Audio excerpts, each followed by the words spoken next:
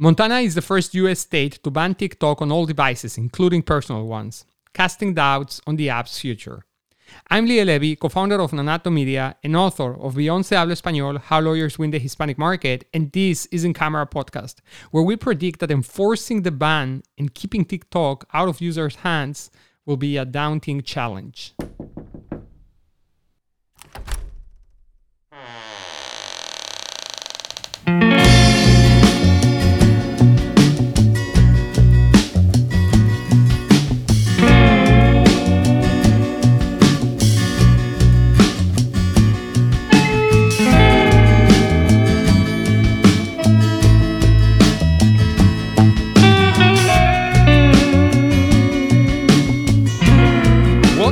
Podcast, Private Legal Marketing Conversation. Grace, welcome back. How are you? Good. How are you, Leo? Doing great, Grace. How's your week going? It's going very well. A lot of things happening as per usual, as you know. How about you? How's your week going?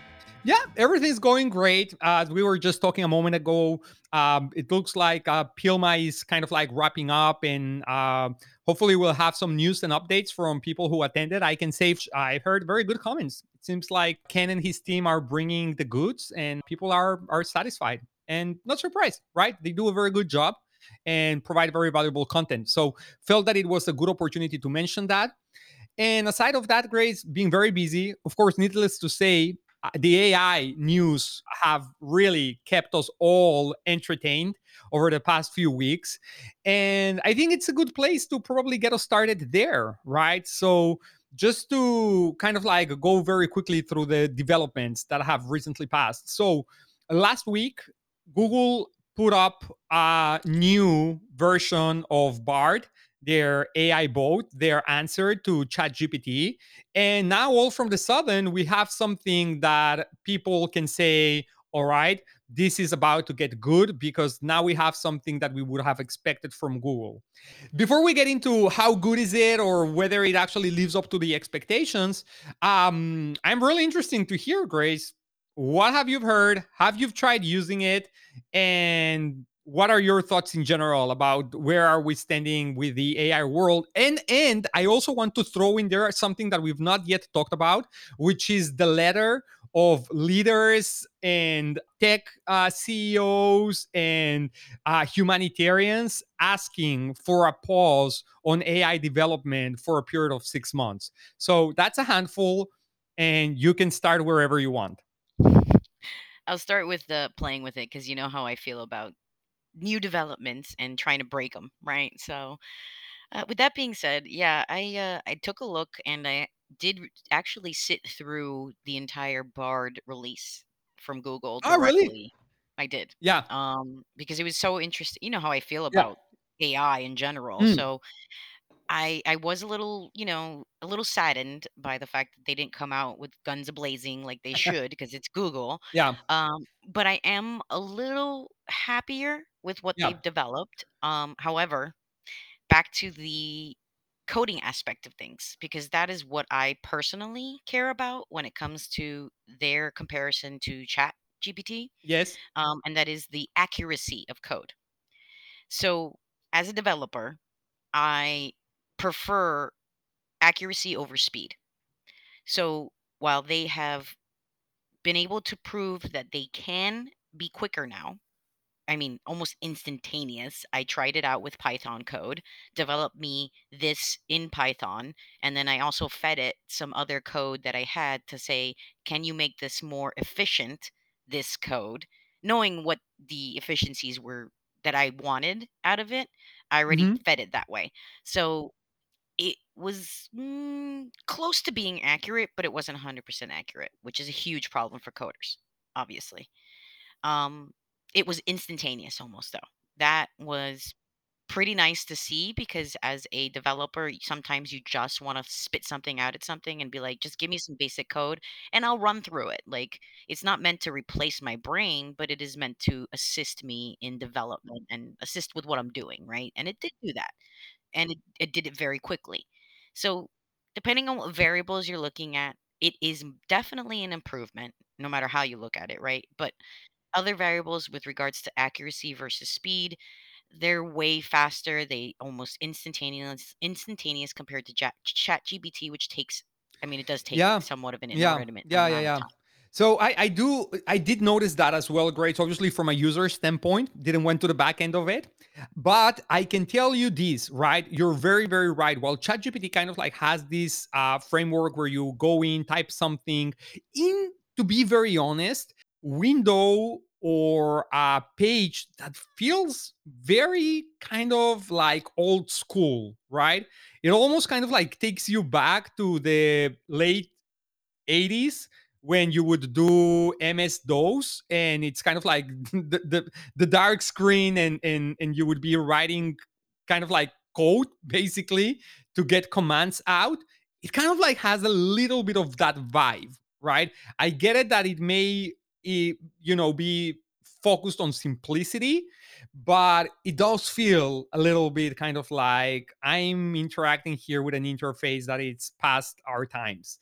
But and then it's that thing, right? Is the experience of you type something in, and then kind of like it takes up, it depends, because they are transparent about it. Is depending how busy we are, how quickly we process, and whether you have a paid or not account. And then it kind of like process the command, and then it starts kind of like writing it, right? You can see how the text, it starts populating, right? With Bard, you don't see that. Bard is basically the experience of Google search. You go in, you write something, you wait a split second, and you have you and right under the text box where you wrote the command, the full page populates already, all text, everything ready to go. Right now, here are my 3 cents, and these are just mine. I cannot speak here in generalize and say it's good, it's not good. The things that I did not like about Bard are that I, because I communicate in a very bilingual way, I use as much English as I use Spanish. It is not rare for me to write things in both languages. I could use both languages in a paragraph. Now, ChatGPT, if I would send something that has both languages for it to be line edited, it would respect both languages. It will keep both languages in. Bard is not doing that. Bard is actually detecting the first language in and then adjusting the rest of the text to match that one language. So I don't like that because it doesn't take into consideration people that use both languages simultaneously. So that's one, and a very important one for me. The other thing is that you've probably noticed that Bard is kind of like, oh, you look at us, right? Like we're gonna, instead of just give you one option, we're gonna put right in front of you 3 different versions of that command so you can preview how we process the same command in 3 different ways. And I think that's very cool. But what I don't think it's helpful is that you don't understand, like, okay, what's the what like how do I know what I how can I understand what's the difference between this one, that one, and that one without actually having to read everything, right? I think what would be amazing, and I would say this same for ChatGPT and for Google, is that if you could create, right, different tone of voice, if you can create different writing styles, if you can create different parameters, and get the tool to always create and process your commands in those under those guidelines, that would be amazing, right? Because one of the hard things here of leveraging AI and ChatGPT is that you need to get very, very specific in order to really get from the initial result you got into polishing it up to become something that you say, now this is it, right? And to get there, you had to put several commands in, several prompts.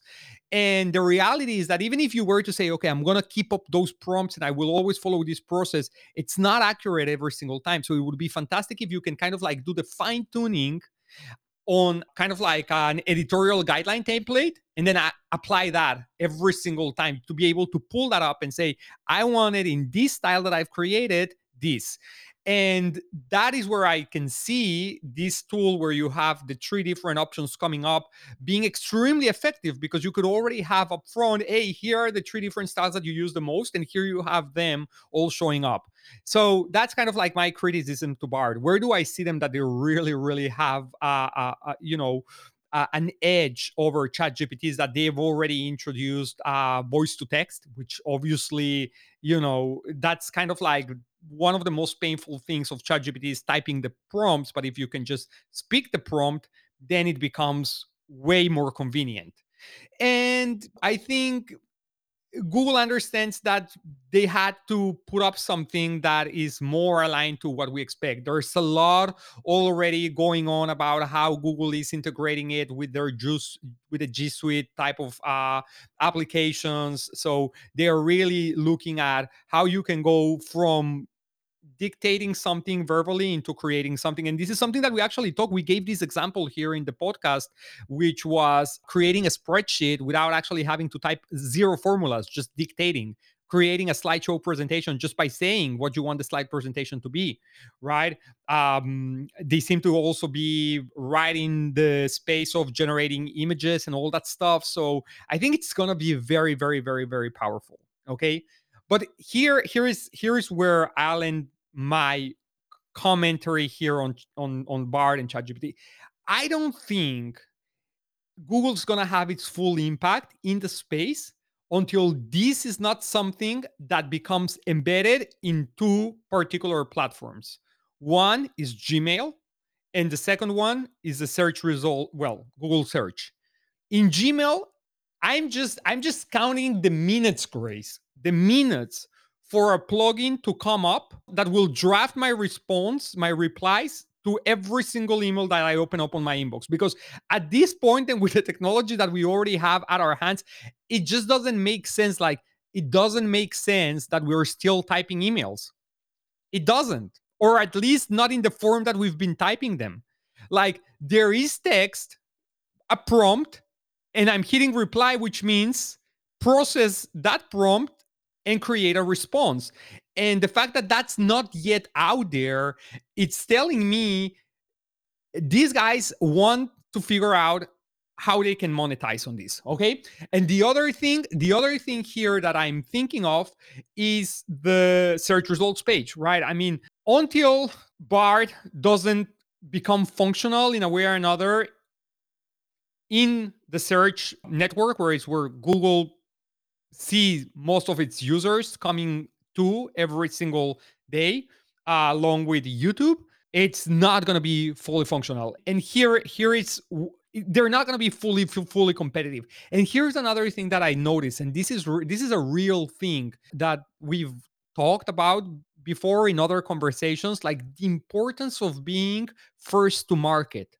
Because right now, even though I am just like you, kind of like a Google Chrome user by default, everything is Google, right? Like G Suite, Gmail, everything.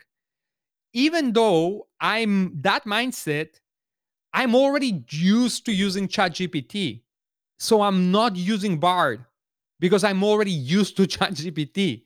And for me to really make the change to Bard, it has to be something way more compelling. And I already gave you the reasons why I do not like the way that Bard responds to my prompts. But I think disregarding that, as long as the experience is more or less comparable, users have already built an habit, and that's where they go to. And that's exactly what Google's done with Google search for all of these decades, is just leveraging the power of habit that people have built with just establishing Google as the search engine. It's just I don't think about it. I don't want to even stop to think to learn about other options that are out there, because it's not a problem that I have. I'm not looking out for things that are that can do similar things that ChatGPT can, right? As long as you're doing the same thing, you're not interesting enough to me, even if you're as good as, because you have to be much better. And Google kind of like deployed all of its fan base to the social networks to say, oh my god, ChatGPT is coming to an end, and blah blah blah blah blah. And it's really blah blah blah blah blah, because it's probably not going to be moving the needle much until we start seeing some of these more significant functionality things coming up. Grace, I'm sorry I took very, very long time with my rant, but I love to hear what you have to say. Not at all. I mean, just to take it point by point, because you packed a lot in there, and it's true. I mean, every component of what you've said. As you and I both know, with marketing, it's first to market and use, right? Habits. So if people are used to habits, they're going to continue with those habits. And to speak to that, I mean, even further, is ChatGPT came out for everybody's use. And if you were a developer, you grabbed it and you ran with it as soon as they gave the last version. I did that. And so what you were speaking about just now and saying that you would like Bard to provide you with informal, Yeah, formal, like different styles. There's command line code that I use in ChatGPT that allows me to do that side by side by yeah, side. I already created that. I had that because I was allowed to use the service for free and then paid 20 bucks a month recently for the resource allocation so I could load the server up with whatever I wanted. And I've been doing that. So I know before we started, you were asking what are some things that you've done. Well, the very most recent one was telling my content coordinator to create meta descriptions using ChatGPT. And I told her to go to Bing and use the Bing search bar to create those meta descriptions because it's so simple to do. And exactly like you said, what happens? People are used to using Google. Unless Bard is incorporated as part of the search console or part of their search, it, they just recently deployed it to everybody instead of this yeah. waitlist thing that they had put in. So that's a big problem. That's a huge problem for Google because Microsoft was first to the table. And even further to that, I just recently, within the last few weeks, was privy to Microsoft presentation on something called Copilot. Copilot is deploying ChatGPT to everything. So exactly what you were talking about, it would read through everything I've got. It would spit out information. It would spit out replies. It would tell me what I did for the day, what I have tasks that are due. I mean, this is already in beta and it's been released to like 20 or 40 companies so far. I am waiting with bated breath for that because I am a Microsoft company. So the moment that's released, my productivity will increase significantly because now A it's hundred percent. scraping everything and it's all integrated with my calendar. Like I cannot be any happier. Yeah, 100%. So, while I think all of us kind of like got, like with all of these Mario Bros. Movie thing being so relevant nowadays, like when you've got like the mushroom or the flowers, and you got like kind of like a superpower. That's what ChatGPT has done to every human being that works in using digital tools, right? It kind of like gave you that superpower that allows you now to just be way more effective, way faster at doing certain things. What you're saying there, Grace, is kind of like the final thing. Like that would be like the star, like just getting that star that gives you the superpower that you're just nothing can stop you.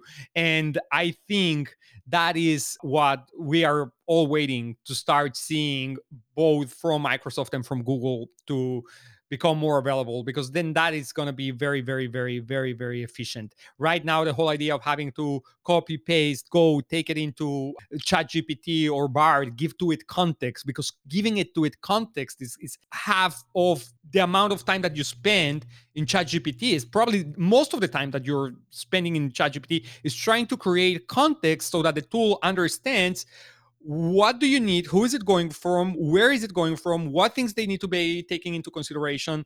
And if they are able to, as you've said, just understand where you are, where is the information coming from, who is it going to, it's already there for them to scrape. And so I think it's gonna be just super, super game changing, because you're really gonna be left to just kind of like make editorial decisions, and that's it. Grace. So that's AI. And of course, it doesn't stop there. As I've said, I did mention here kind of like a letter that says, hey, guys, how about if we put a hold to AI development for 6 months? And, I'm just going to say this. The more I thought about it, first I thought wow, what leaders, right? Finally. And then I thought about it a little bit more and started to hearing a little other perspectives. And it feels like, okay, but how exactly is this going to be regulated? Like, who's going to put the stop, and like who's going to stop the kids who are playing with this in home setups, creating the next biggest software company that we will ever know? So how exactly is that going to happen?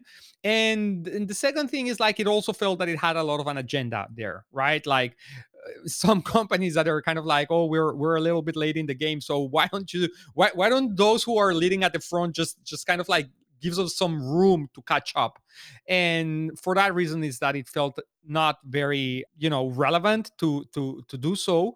But with that said, I do think that AI should not go through the same route that social media went, that it just got completely unregulated, and it's not regulated. I don't think we should make that mistake with AI. I do think there needs to be some guardrails, and those need to be put up sooner rather than later. I don't know if it's a stop. I don't think a stop's going to do anything, but certainly some regulation makes a lot of sense to me. What are your thoughts? Yeah, so actually we did discuss that during the Yeah. meeting about Copilot and Yeah. ChatGPT with Microsoft directly, because we are a law firm, right? So those are Mhm. considerations that not only we absolutely have to have in place before we can touch anything, especially with the idea that you have to feed context, which means you have to feed Mhm. client data potentially to a system, and that could be shared with Yeah. others, which cannot happen. Right. So in speaking to them about Copilot, they're already Yeah. understanding of the Yeah. privacy concerns.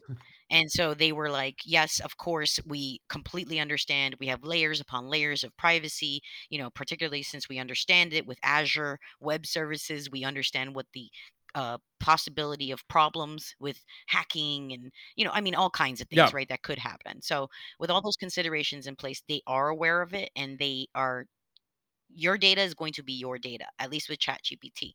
Again, at the moment, everything is being shared with everybody.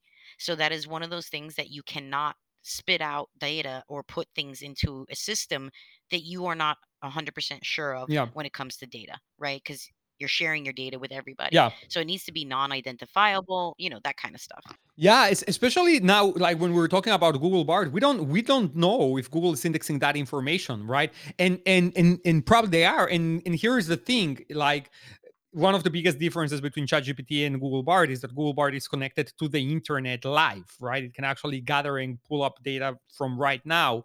And so when it's ChatGPT, it never really felt that threatening, because it's like, well, but this is like kind of like based on data from 2 years ago, and like if it cannot pull up data from nowadays, like what is it gonna really? What harm is it that I'm actually feeding data to it? You just don't know. Like it's a great area. It's a gray area.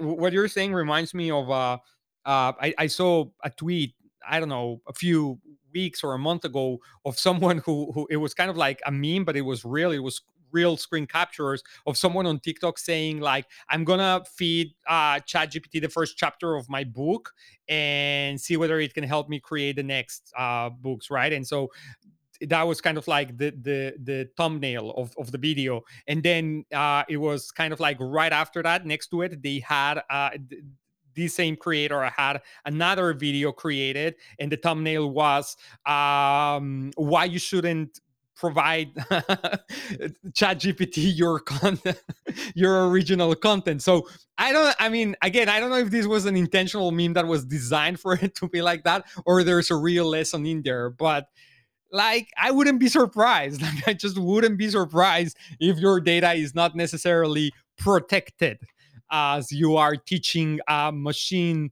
learning language model to use your own voluntarily provided information to learn other stuff, right? So it was yeah, it's funny. But again, that, as you say, regulation, something needs to be there. And then of course there is the more scary and the catastrophizing conversation about the robots are going to take over.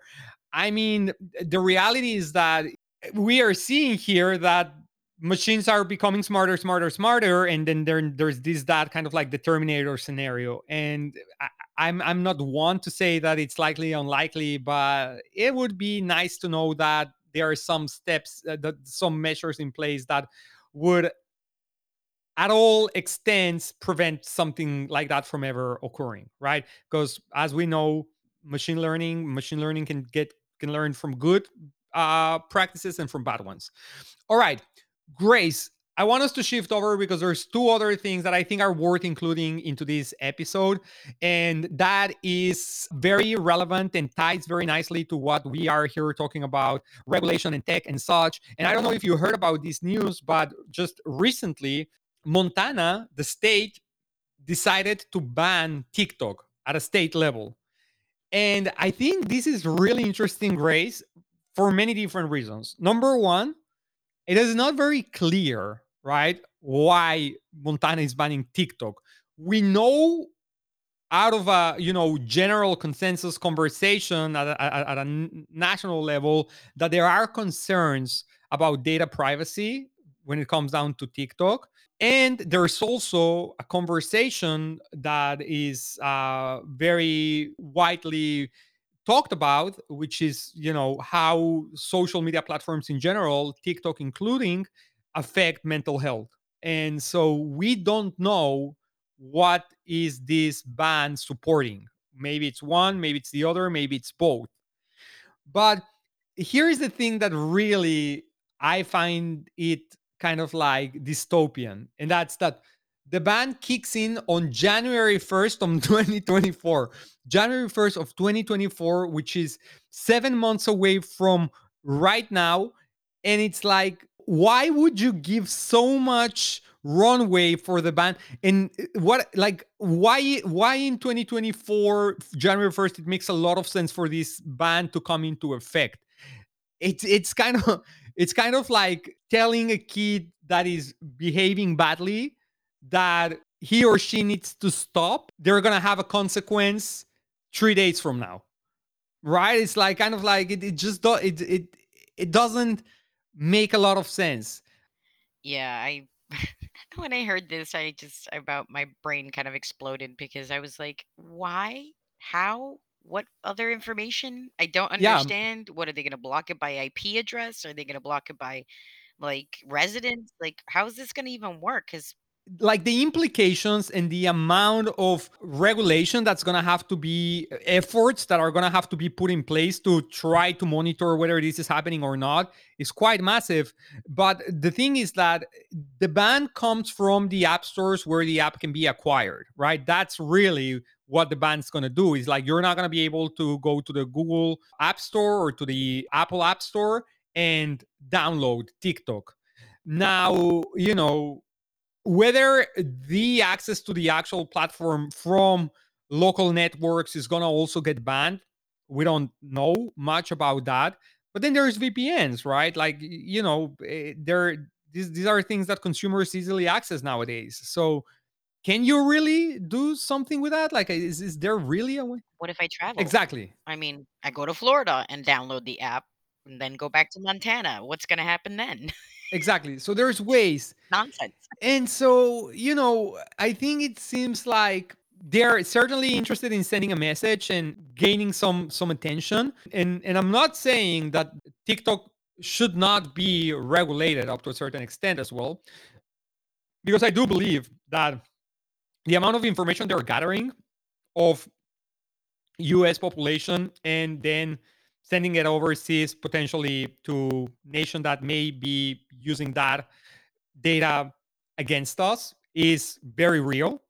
But at the same time, I don't see how this isolated effort is gonna do anything or move the needle. So I felt that it was interesting to mention that, but we will see. I mean, this could be one of those things that does a trickling effect, and next thing you know, by next week it's gonna be 12 states, and then more, and then before you know, a federal ban is not out of the question.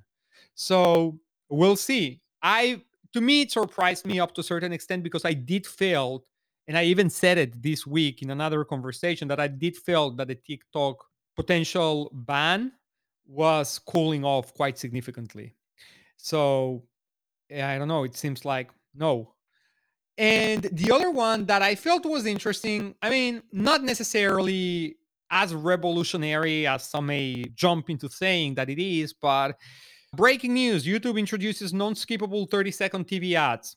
Okay, so what does this mean? Well, it means that YouTube's connected TV platform, because it's very important to differentiate here, right, is now going to allow advertisers to go over um, a format that allows them to play a full 30-second ad without the user being able to skip.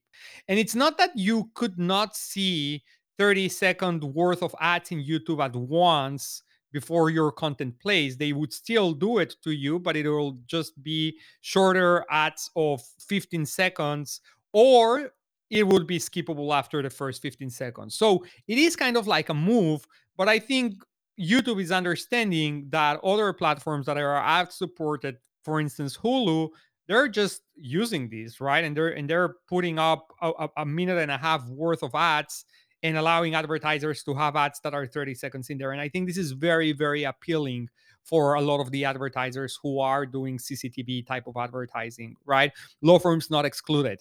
Now, because there's a very, very big difference between what you can say in 15 seconds and what you can tell in 30 seconds. Like the storytelling development is way more significant. Now, what I think here and what I liked about this one, Grace, is the use of how YouTube is using AI, okay, to adapting in real time the voiceover of the ad to be more relevant to the user who is going to be consuming the ad.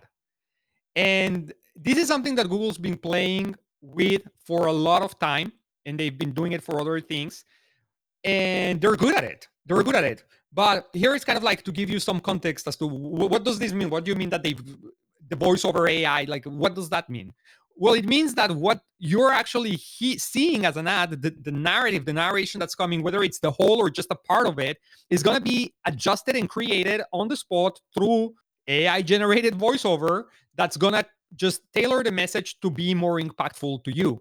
An example that comes to mind here is like when you're creating your campaign, you would provide, similar to when you do a pay-per-click campaign nowadays, that you provide kind of like different assets and then Google pieces it all together depending who is the user that's going to get the ad served, right? So you create these many headlines, and then you create all of these different copy that come into the ad, and then you put up your landing pages, and then you put up all of your extensions or assets, and then kind of like Google creates the final search ad the way that they feel it's going to be more relevant for the user. It will include some extensions, which headline is going to go there, what ad copy is going to end up being there in the body. It's going to be put together on the spot, a la minute. And this is basically that. You put up all different kinds of clips of your commercials, different types of situations, different types of headlines, different types of call to actions, and then boom, everything gets put together, served to the user, also with a voiceover that's going to be relevant to their particular search behavior, right? Because you can retarget, you can use all of the leverage that you use on digital ads when you're doing connected TV. So you can actually segment your audiences and serve them ads that are highly personal. And I think that's what's very cool in here, right? Just for instance, imagine that you've been really recently searching for how to make a chocolate cake, right? And then you are 2 days later watching TV through your YouTube ad, if YouTube app, if that's what you're using for streaming TV in your home. And then all of a sudden, a Hershey's ads comes through that's actually mentioning on the voiceover for chocolate cakes. And then because of the assets that Hershey's has given to YouTube, they use an image or some B-roll of an actual chocolate cake showing up. You're like, this cannot be real. And that's when people go to Reddit and go all wild and they think that people are spying on them. And the reality is, yes, a little bit, but not in the way they think. So it's very powerful. And I think it's interesting to see kind of like Google start to adopt more traditional TV models and formats to its platform. Grace, I'm enjoying a lot of this conversation, and I actually had one more topic, but we're not going to get into it now. We're going to save it for next time, but you better tune in because it's going to be great. It's going to be extremely relevant. It's going to be very, very, very highly related to illegal marketing, where this conversation may have been a little bit soft on that topic, but we probably can make some good takeaways that are more relevant for law firms. Should we try? Yes, definitely. And I'll use the, obviously, whatever you use, whether it's Bard or ChatGPT or whatever. One, of course, don't forget about privacy concerns because, we are law firms and I'm talking to you guys as law firms. So remember that first and foremost. But secondly, use something, use one of them, try it out. You know what I mean? These are one of those things that we tell people all the time. to do this because there are things out there that can help, can make you more efficient, can make you more productive, and ChatGPT and Bard are just two potential solutions to do that. And you can feed things like meta descriptions. Tell me how to create a meta description for this blog post, for Yoast SEO, things like that. If you need any advice or you need any suggestions, feel free to ask us. That's what we're here for. That's why we do these podcasts. It's to help you guys figure out how to be more productive, more efficient. And remember, our tagline is no bullshit legal marketing conversations that you should have but don't. So feel free to ask us because we try these things out just like we tell you. And that's the whole point of this. The takeaway is try one of these out. And if you're not sure where to start, feel free to ask us. Yeah, yeah. I've actually, Grace, there's very fun things that I've seen lawyers do when it comes down to how to leverage ChatGPT, right? And they basically use prompts to, put up complex terms, complex situations, and put up a prompt of explain this as if it was being explained to a child, or kind of like give me the pros and cons so that I can make arguments about for or against. So when you're preparing for trial, I mean, it's things that you'd be surprised how great and useful they can be. I think a lot is being said about the downsides and the dangers of these and stuff, but the reality is that there's a lot to gain from that, and it ultimately is going to be on us. That's why we were talking so much about regulation. Great. So I like that. I think I'm going to make a very predictable takeaway number two, but I think it's important. Diversify your social media presence. We don't know, just we don't know. And I know TikTok is extremely entertaining and for many law firms nowadays, the preferred social media platform. But I think that one very, very important just thing for us to remember is that both Facebook, Instagram, and YouTube still carry massive amount of power when it comes down to the American general market. And so make sure that not only you're diversifying, but you're also investing time in these platforms and are also running paid campaigns in these platforms because they are significantly powerful when it comes down to reach. Now, we have one last takeaway, Grace. And what do you think? Uh, so, I think to add a little bit to your diversify your platforms in social media, um, don't just diversify in terms of the social media platform, but also diversify in advertising. I know that that's very similar to what you just said, but I think it's important to separate the two because people might use social media, but they may not do any advertising on it.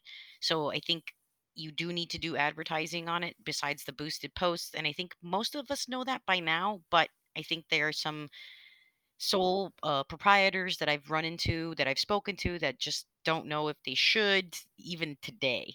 So I know that sounds kind of like maybe blows your mind, Liel, because I know that you're much more advanced on the marketing and things like that. That's what your agency does. But I run into a lot of people at like MTMP, even that were first time attendees that are solo practitioners that, they're still dabbling in Facebook. They're still dabbling on Instagram. They might have a page, they might do some boosted posts, but they never really ever tried advertising.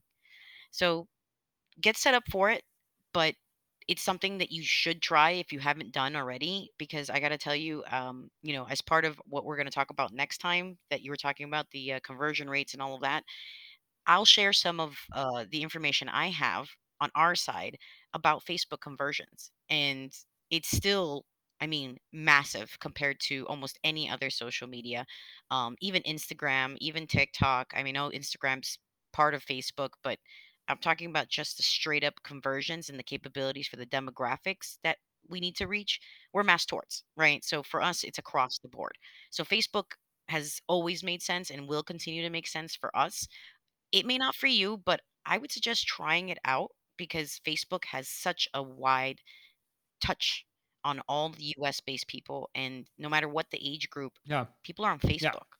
Yeah, and a little bit again, kind of like to replicate that powerful impression that you can be left with, right? If you are watching, if you're googling a recipe, and then 3 days later you're actually seeing your recipe created in front of you on a TV commercial in YouTube, that kind of like cross-platform impact is very, very impactful.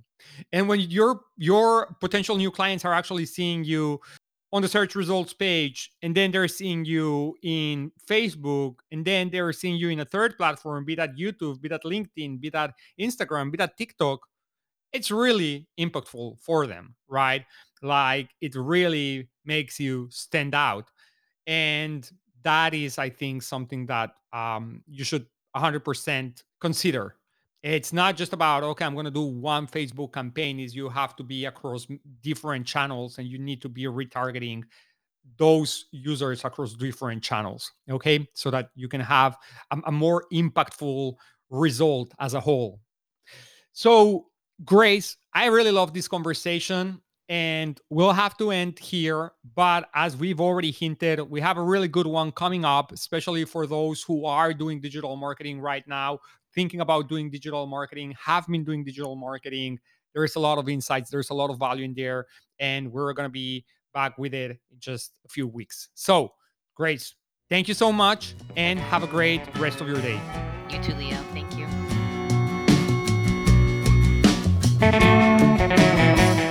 If you like our show, make sure you subscribe, tell your coworkers, leave us a review, and send us your questions at ask@incamerapodcast.com. We'll see you next week.